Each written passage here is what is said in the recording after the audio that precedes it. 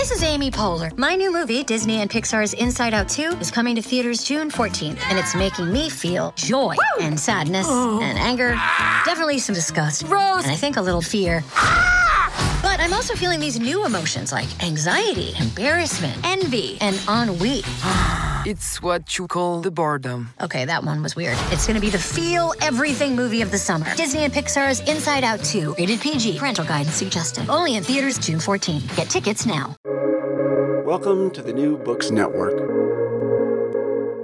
Good afternoon. My name is Brian Topher, Principal Architect of Topher Architecture, and you are listening to New Books Architecture, a podcast channel on the New Books Network dedicated to architecture and its publications. If you have any suggestions on authors who you would love to hear me speak with next, feel free to send me an email at btopher@topherarchitecture.com. Today's guest is Aaron Passell to talk about his book, Preserving Neighborhoods, How Urban Policy and Community Strategies Shape Baltimore and Brooklyn. Aaron is Associate Director of the Urban Studies Program at Barnard College, Columbia University. Aaron, thank you very much for being here with me today, and welcome to the show. Thanks, Brian. I'm really looking forward to talking to you about the book, and I'm really excited to get the opportunity to do it. Absolutely. Same here. So before we begin, can you tell the audience a little bit more about yourself? Sure. I was born in Florida, but grew up mostly in Brookline, Massachusetts, just outside of Boston. That's sort of important for me because starting in my early teens, I got to take the T into downtown and begin to explore probably the beginnings of my interest in cities and certainly the beginnings of my interest in sort of architecture and urbanism that sort of translated to opportunities to visit places like Paris in high school and then again in college, and sort of all cementing a fascination with cities and the built environment specifically. I trained as an urban sociologist at NYU and have been thinking about how sociologists should struggle to understand the relationship between social processes and the built environment, specifically in cities, since then. Yes, and so that brings us to our first point, which I told you we were going to start somewhere else, and I've already lied about that. In the book, you have a quote about telling your students that it's not about policy, it's about sociology. And I'm sure I butchered that quote a little bit. But Sure. so I think it's worth mentioning that, if you could elaborate a little more, that the book is not, and I'll be honest, I personally thought it was a book about, some recommendations on changing regulations and statutes for dealing with neighborhoods, where, to be honest, it's kind of the complete opposite of that, unless you disagree with me. No, I think you're right, and I think that's an important point. And I think I get accused for it being a bit of an abdication of some kinds of responsibilities at some points, and I think that's potentially interesting to take up.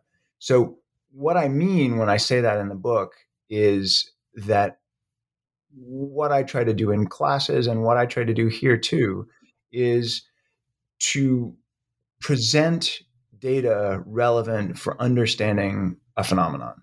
In this case, it's about the relationship between historic preservation regulation and neighborhood change.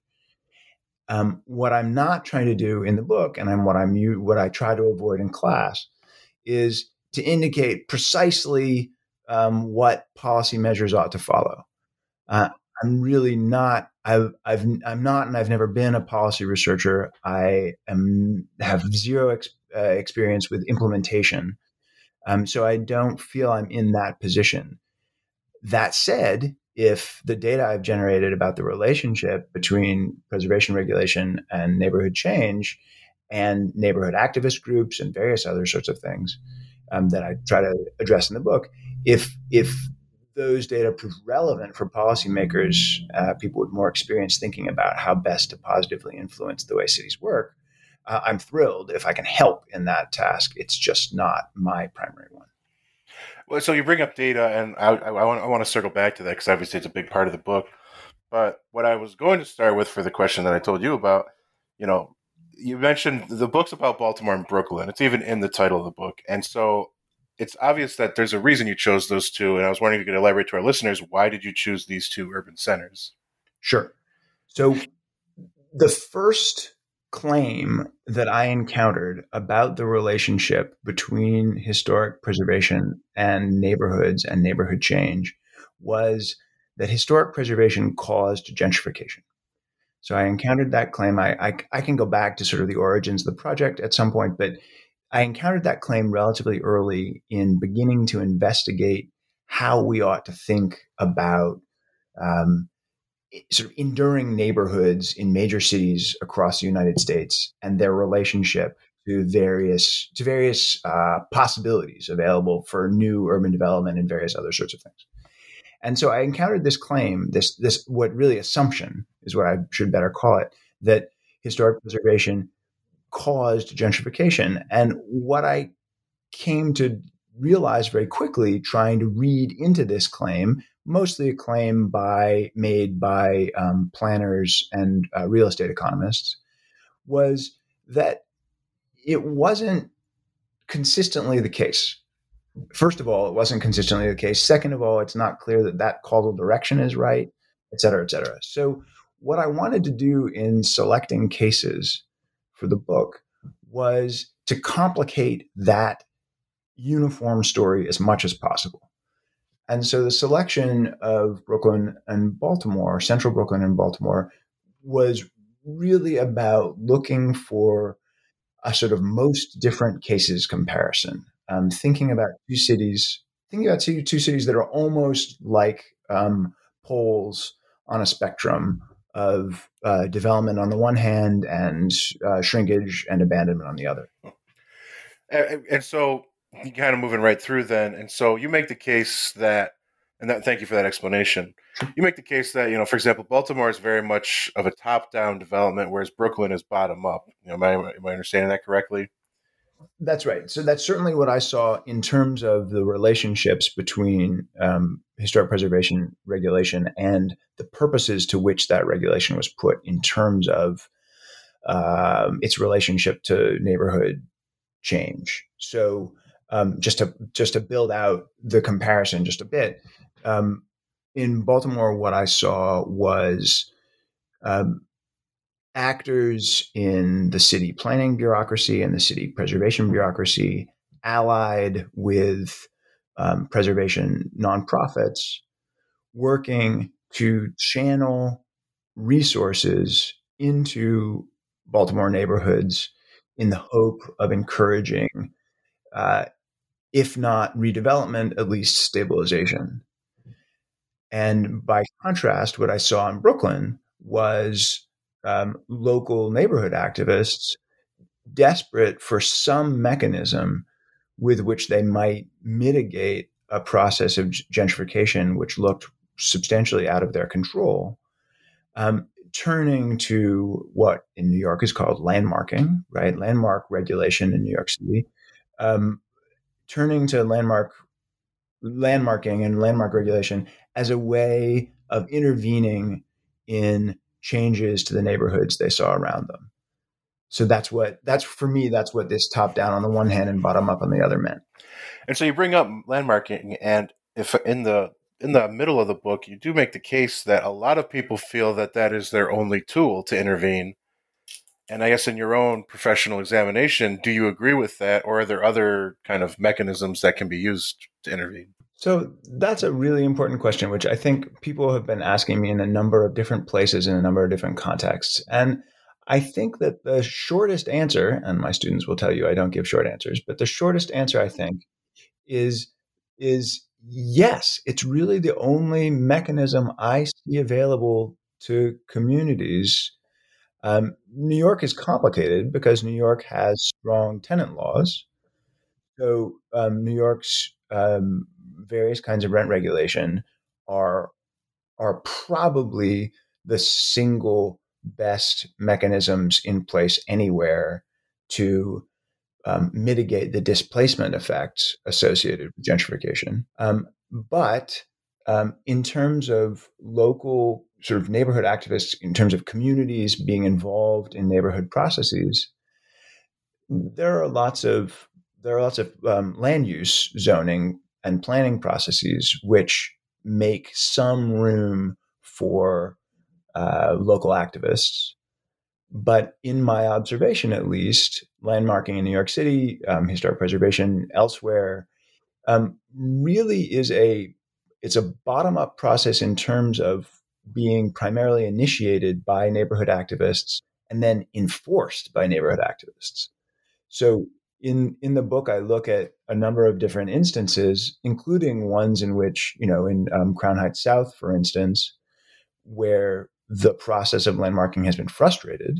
Right, it's not uniformly a successful process just because people initiate it, but it's a locally initiated process, and then in places where it has been successful, relies on ongoing local focus on efforts to alter buildings. Right, I attended community board meetings in Bedford Stuyvesant, in which I watched local preservation advocates respond to the efforts of developers to make major changes within landmark districts in Bed-Stuy.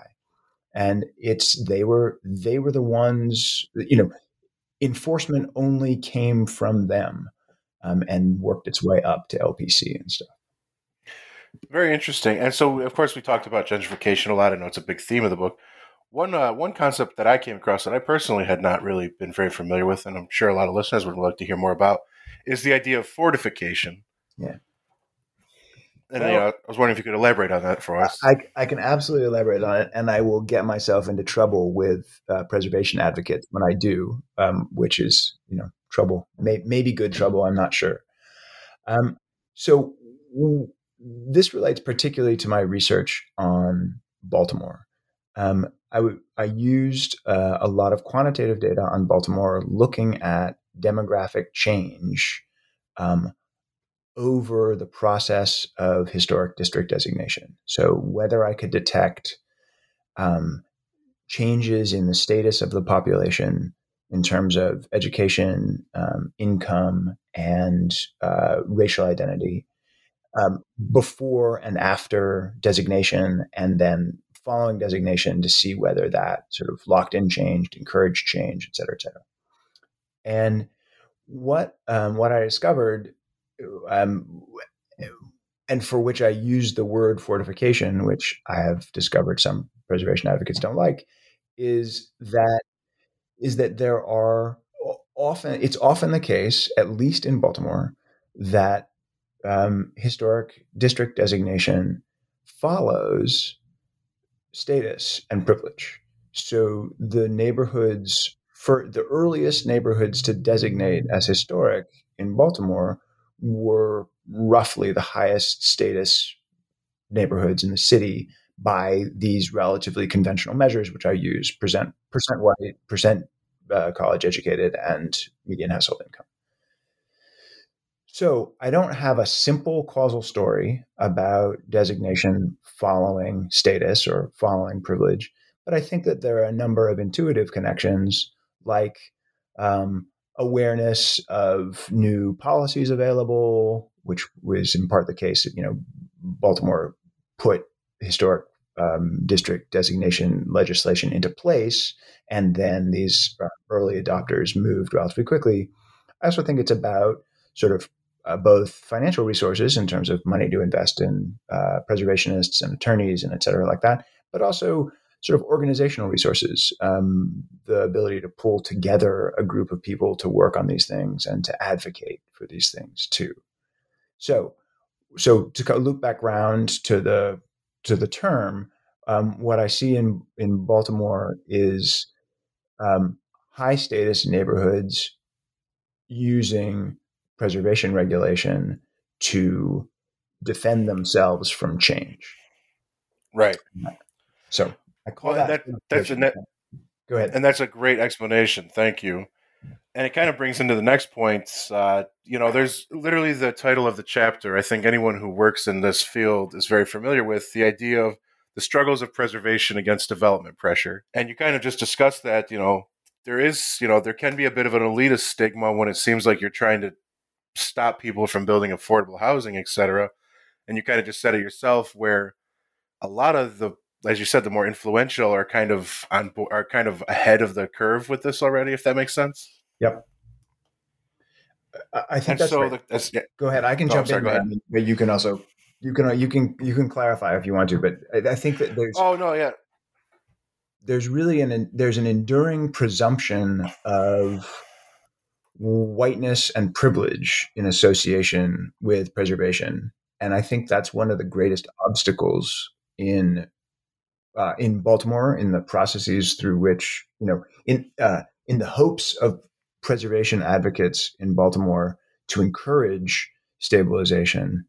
One of the things that they encounter is suspicion, and a wariness among neighborhood residents, many of them black, um, about the role of preservation historically and the things it can lead to.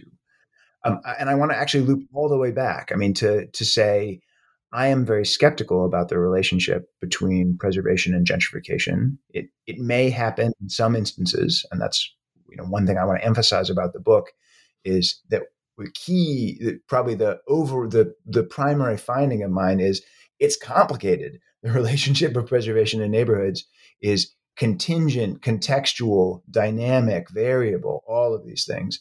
But um, this claim of gentrification carries a great deal of power, and because people are so afraid of gentrification, whether it's something that we measure, and I have to say, this is actually something I've been really trying to advocate with my students over the last couple of years in particular, is that gentrification has come to play a really critical discursive role in urban politics, broadly understood. And I think it's often the case that the fear of gentrification does much more work than concrete processes of displacement.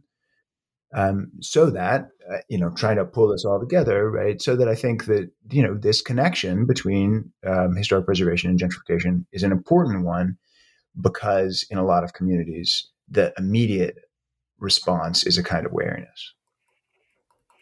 And you in the book you do also, I guess, play devil's advocate, and that it isn't all cheery. I think you specifically mentioned that one of its biggest failings is kind of that mentality of NIMBY. Yeah. For those who aren't familiar, it's not in my backyard.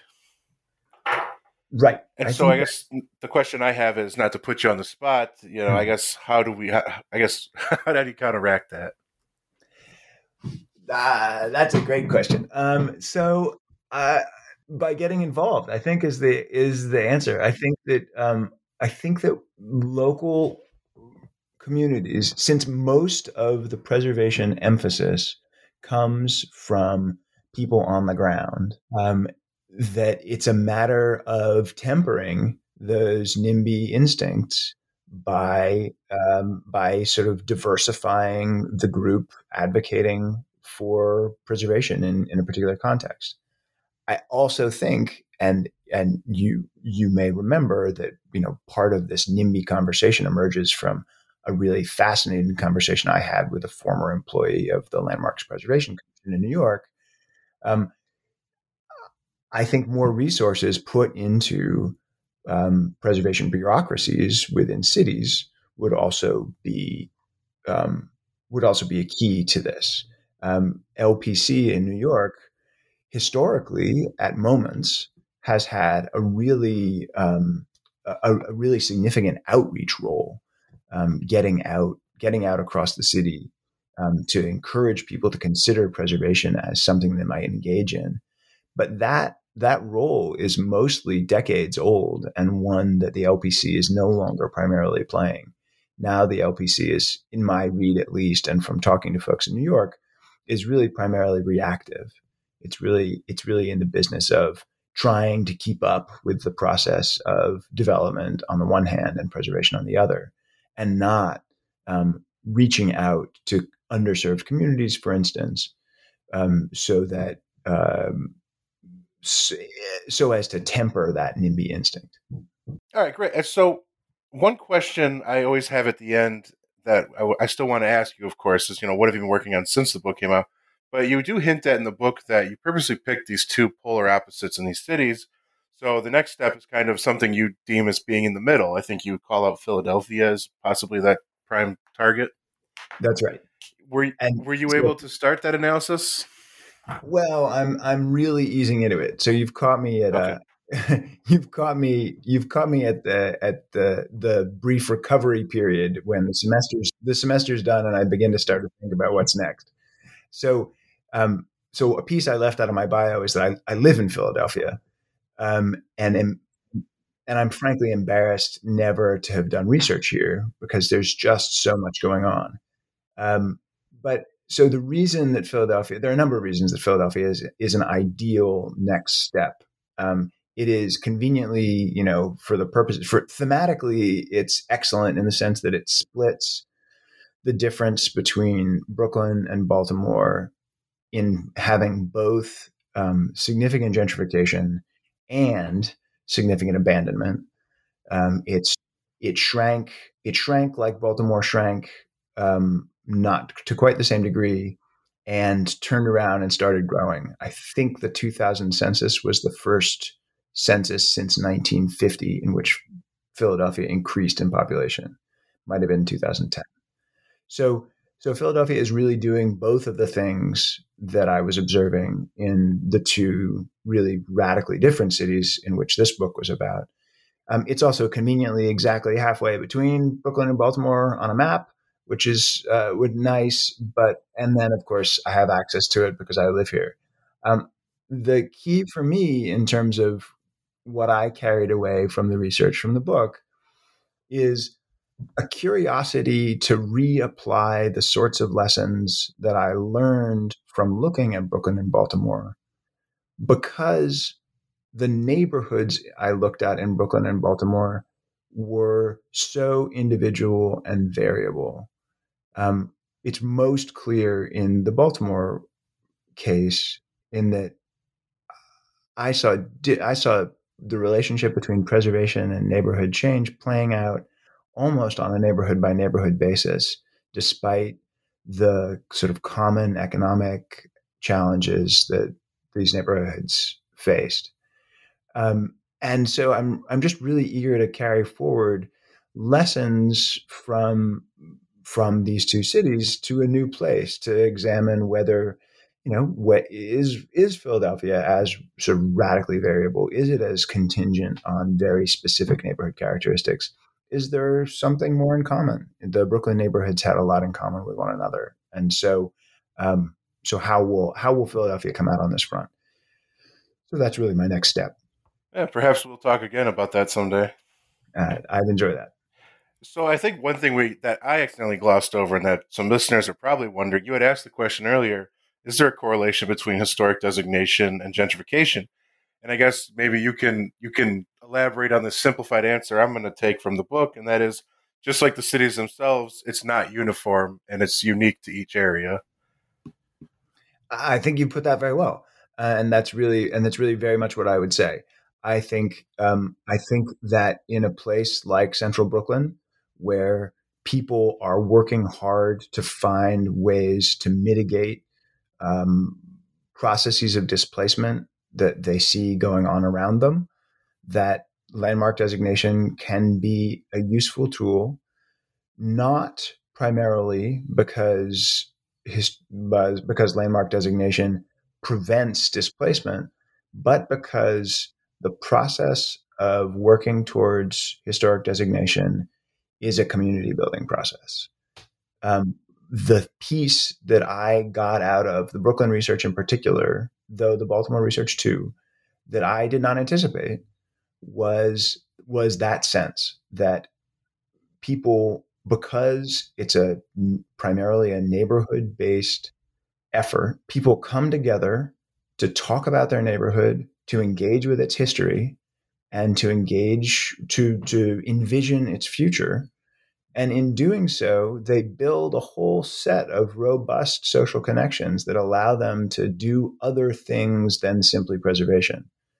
So, as you might remember, in Crown Heights North in Brooklyn, the Crown Heights North Association, which was originally founded around an effort to designate Crown Heights North or parts of Crown Heights North and has been very successful in doing so, has also become an organization that that works more broadly to build, protect, preserve the community beyond simply its buildings. Very interesting.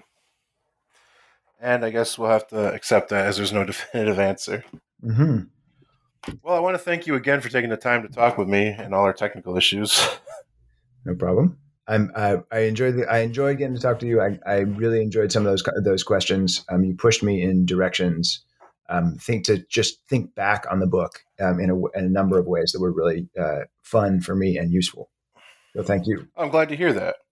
And for the listeners who unfortunately we just scratched the surface of this book. The book is Preserving Neighborhoods: How Urban Policy and Community Strategies Shape Baltimore and Brooklyn.